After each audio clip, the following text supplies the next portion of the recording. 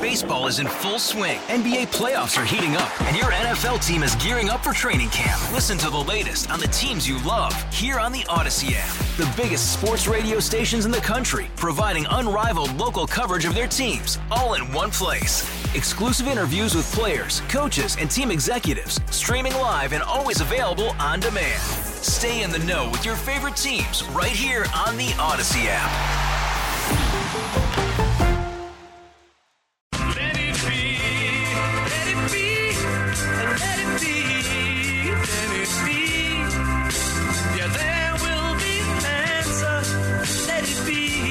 You found the Playmakers, only on 1140 The Bet, Las Vegas. Paul and Lindsay with you on this Wednesday afternoon. Sun's starting to come out. Is it? It is. Okay, so here's the deal. Y'all saw it last night. If you're like me, I saw it on one of my 3 screens because I was watching 2 other sporting events at the same time. But had an eye on the Golden Knights, of which didn't have to pay that much attention to after 2 periods because it was pretty clear. I think I had a good vibe on them after the first period, but I wasn't in the building. You're the only one with a good vibe in this town. I wasn't in the building at that time, and Lindsay was, along with 18,000 other people who were, at least in my recent history and in my recollection, I don't think I've ever heard a building that quiet. No. Other than the booing of their own team's power and we can talk play. about the booing, too, because I thought that was interesting as well. But yes. 4-1 loss. Knights now find themselves elimination games. They need to win in Montreal tomorrow and then win at home on Saturday. And we haven't really been in these waters before, at least not very often, under Pete DeBoer. The only time the Golden Knights have faced an elimination game in which they weren't on equal footing, aka like a Game 7, was the Dallas series. Every other series, we've had a lead and blown it, and it's gone the distance, or we've had an elimination game. But I don't know what team showed up last night, because that was not the Golden Knights. Like, honestly, we were talking about baseball yesterday and how bizarre it was for me to get pissed off about what was happening, and we're going to get more into that later. But as someone who's watched a lot of hockey, someone who's played even more of it, it takes a lot for me to get emotionally kind of upset. It's one thing for me to get excited about saves. It's one thing for me to kind of get frustrated about certain things not going well. I was pissed off last night, Paul, because for the first time ever, I questioned the effort level of this team. And it started right at the damn top. And it's not just top 6. I'm talking letters on the jersey. I'm talking about C on the jersey, Mark Stone. I know Mark Stone's caught a lot of crap, and guess what? He's going to catch more from me. Because I'm not pulling punches, because people are in this town right now. And what happened on that ice last night is so ridiculously unacceptable that I have no problem the fans booing them at that point in the game, because they came out of the gates great. The first couple of shifts were awesome. We're getting pressure, we're getting shots.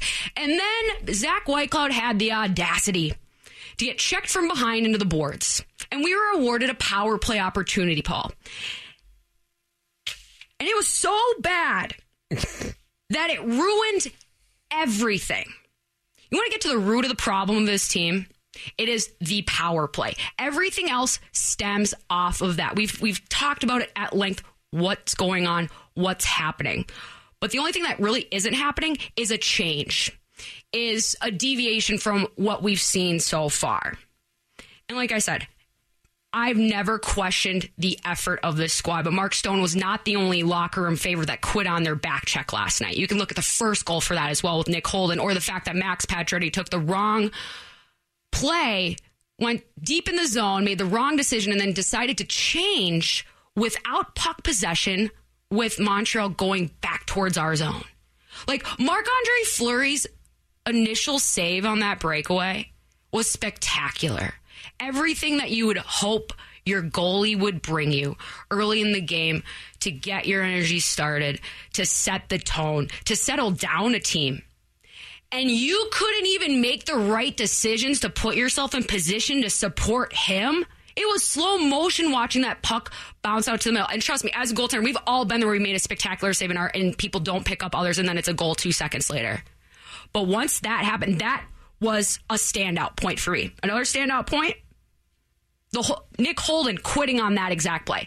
We hear all the time about what Nick Holden is like in that locker room. If you have Nick Holden guy and Mark Stone quitting on back checks, I don't care what's happening. Something is wrong. There was nothing going right for them on that ice. Inside the heads of the players right now. And we look at last night. It was demoralizing last night. It was. It was pathetic. It was not. There was nothing happy to take out of it. There really wasn't. And the interesting part about the booing, and I'm okay with home crowds throwing down the gauntlet when it's deserved, and it's interesting because it wasn't a, and I thought it was going to come a lot louder, to be honest, when I heard it. And again, I wasn't in the building, and the TV, they're talking over it a lot, and they're spewing hyperbole and whatnot. Mm-hmm. But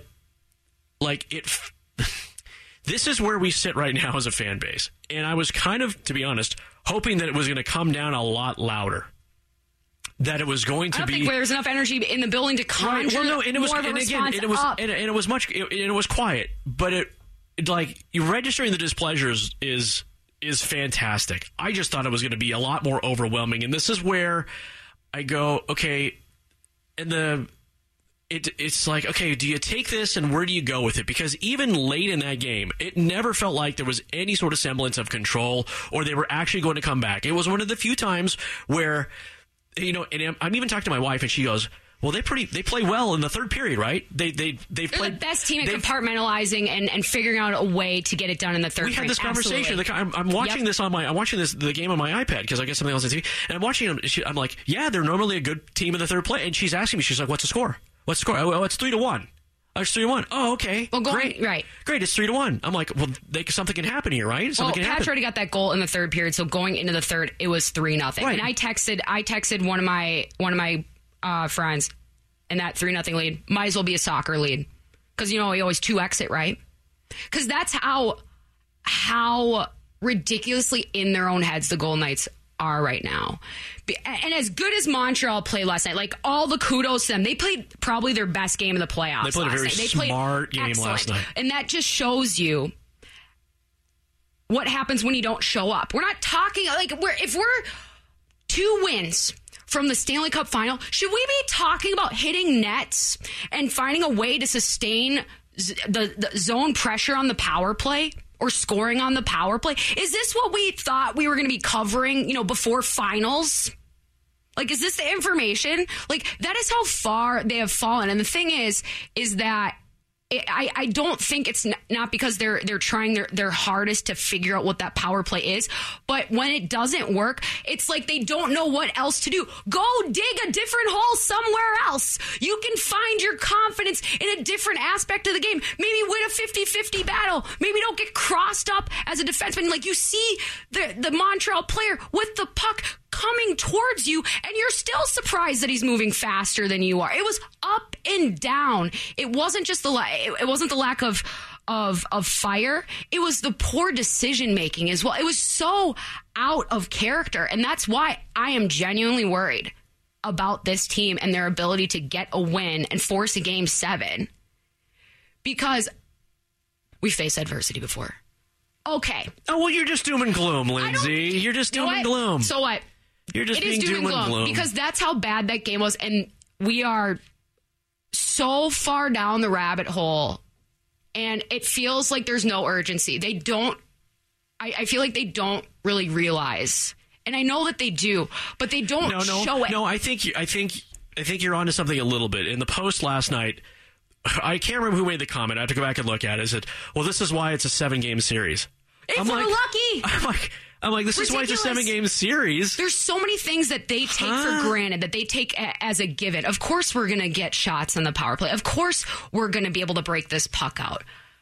Carey Price has gotten so deep in their heads that he basically doesn't have to make saves anymore. I almost tweeted that exact thing out before that backdoor save that he made on Riley Smith from that laser from Max Pacioretty. Right, Another standout point. That's about a minute later. That's when I left the game because the game was over. The game was over. Patches ends up getting a goal giving us some life. But once that happened and I saw Patches drop down below that goal line, I could see the line myself. I was right there based on my slightly improved vantage point that still doesn't include a full view of the ice. But all you see is Riley Smith backdoor, and your eyes get big. Meatball, send it to the back door. And Price read it all the way through. And he got the first one, and then Smith put it right into his pad of the second one. It's either that or we're missing the net because we're trying to hit a postage stamp because that's what it's going to take to beat goalie Hercules right now. But honestly, I don't know where else they would go at this point because Vegas was not working or not willing to work themselves into scoring chances. Go look at the shot maps. There's a lot on the outside. There's even some in the high slot. There is none in the soft place between the top of the crease and the bottom of the hash marks. It's a very small part of the ice. There's no presence. There were no lights on upstairs last night. Do you buy into the idea that this team is tired at this point, based on the fact that it's had two grind them out series, and while this team was built for championships, we've been saying it since day one. This team was built for championships. That we're now finding that the construction wasn't as strong as we thought it was going to be because when it comes to this point, they just don't have it in them to take that next step. Because they used it all up in the first two series where they got thumped and bumped around by the Wild and had to outskate Colorado in a couple of fluky games. Everybody is playing on fumes right now. Everybody's playing on one leg. Everybody's blocked one shot too many. Everybody's taking a puck to the face. Everybody's traveling. You shouldn't be digging for energy right now. You are literally on the doorstep of a Stanley Cup final and a rectification of an early exit from last season. There is no reason for the Golden Knights to be at a level that they are right now, which is not too high, not too low. I need them to be more emotional right now because it doesn't feel like they're locked in. It doesn't feel like they're engaged in this game. We talk all about during the regular season when you can tell when the Golden Knights are physically engaged in the game or not, just based off of how they go into the boards or hits or something like that. When was the last time this team played a good game? Honestly. Because a complete game. Not even complete, Paul. We got to start our goal setting very small because that's a perfectionistic type of attitude. We're not talking about tic-tac-toes. We got to get pucks deep right now, Paul. So, does this team have it in them? I don't know right now because based off of what I saw from Mark Stone, from Nick Holden, from Max Pacioretty, from a mangled Chandler Stevenson. Look up and down. There was no fight in that roster last night. The loss to Colorado in game 1, 7-1. It at least looked like they cared a little bit more. Like they gave some effort. I'm not joking when I say that the Islanders gave forth a better effort in their 8-0 loss. And the great thing is that it's a brand new game. But this team has been running on fumes for a while. And the people that usually drive the car are so frustrated that they're not even asking for directions. That's the equivalent right now. So figure that out and then figure out a way to get the Montreal off of their own Kool-Aid and then figure out a way to beat Carey Price and do that in 60 minutes tomorrow night in their building. Are they able to tinker that quickly, though, to make that adjustment that quickly? Because you're trying different line combinations exactly. night. Last night there was enough shuffling up and down the lineup to where it didn't really matter what was being thrown at the door because Montreal had a much different spirit on the ice. They were much more efficient. They won in every facet of the game. They executed their game plan precisely. Where they were getting contributions all up and down. It never felt like Montreal was out of control of that game. Where in prior games, I've seen a little bit more kind of scramble, where I'm kind of like, okay, well, they can't get it out of their own zone. They can't clear the zone. It just felt like they're just stuck in the mud. It was different last night. Much different. And for you, and again, I get that this is the first time you're questioning effort. Yeah.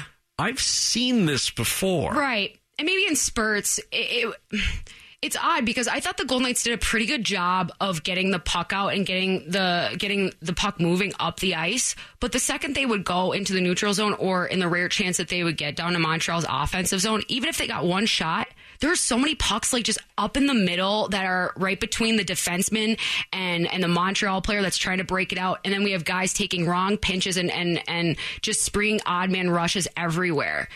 And when a puck is, that uncontested for so much of the game, that indicates that at least one team's timing is off, because they would be possessing, or at least at a higher rate than what they have been. But that's the thing. Montreal's game plan is disrupt. That's all they do, because it doesn't take a lot for them to figure out a way to generate momentum, to generate confidence in their game, because they're willing to go to work. As I said yesterday or the day before or whatever, because it's all the same recycled stuff at this point. And that's why last night's game was so shocking to me, that it's about this team's ability to respond. And there wasn't that option last night. Yeah, there was no call and answer last night. There was none. And this is where the deepest of digs has to happen. I just don't know if they've been digging already too deep, that there's enough down there to sustain them. And they're not doing their goaltenders any favors. I don't put any of those goals really on Flower. You're talking leaving guys wide open in the slot or in transition, getting sucked down into puck watching stuff. Like, it comes down to the people that you pay the big bucks on this team. That's what it is. That is what Mark Stone has to get on the score sheet tomorrow. Has to. Because if he's not, what are the chances that we win? Right? Yeah. Like, honestly. Yep. No, you're right. You're absolutely right. He has been taken out of this series. Completely. No stone unturned. Yes. Exactly. And they're just caught in this spin cycle. And so when it comes to settling down, when it comes to making an adjustment other than doing all these line shuffles that they've already done, where you're moving Pacioretty down with Riley Smith and William Karlsson, man, they were bad last night. Like, who's working? It was who's bad. working? You're right. It was a bad move. If Ryan Reeves is not in that lineup tomorrow, so help me. I mean, I have no power in any of this, but like, what are we doing here? Like, if nothing's going right, if we can't find energy, who do you look to on this roster? Who did you start nearly every single playoff game in the starting lineup with? He's not on the ice. He needs to be in that roster tomorrow night. You know who needs to be in that? Robin Lehner. Like I said, it's not Fleury's fault, but guess what? It's Robin Lehner's turn. Because nobody came to play last night. So based off of our most recent results, that is where I think the best chance to win lies. But it does not matter who you put out there if 61 isn't scoring, let alone displaying hockey behavior that is unforeseen with him. I'm not going to like write off Mark Stone for the rest of the time, obviously. But I think it's a huge indicator for him to take that puck up, to turn it over. The turnover is not the problem. It's the after, because if he hadn't let up on that back check, he is in line, in stride with Caulfield in the slot, and that goal doesn't happen. What if it's 2-0 going into the third and Pacioretty gets that goal? We'll never know. We won't. We'll never know. But we do know that it needs to be better in every single sense of the word. Well, we're going to dig into more of this in hour number 2 as well after last night's oof of the Vegas Golden Knights. Scott Matla, host of Locked On Canadiens, will be joining us at 4:28 to get the scene from north of the border and how Montreal is viewing this series. Again, that's coming up at 4:28. Scott Matla, Locked On Canadiens. All right, on the way, pitcher checks, and why aren't there any penalties? Hey everyone, Boomer Esiason here. The NFL Draft is behind us and your favorite team is now gearing up for week number 1. The free Odyssey app puts you right in the middle of the pro football conversation with the biggest sports radio stations from across the country. The local voices who know your team the best, giving you their unfiltered takes on the current state of your squad. It's always football season right here on the free Odyssey app.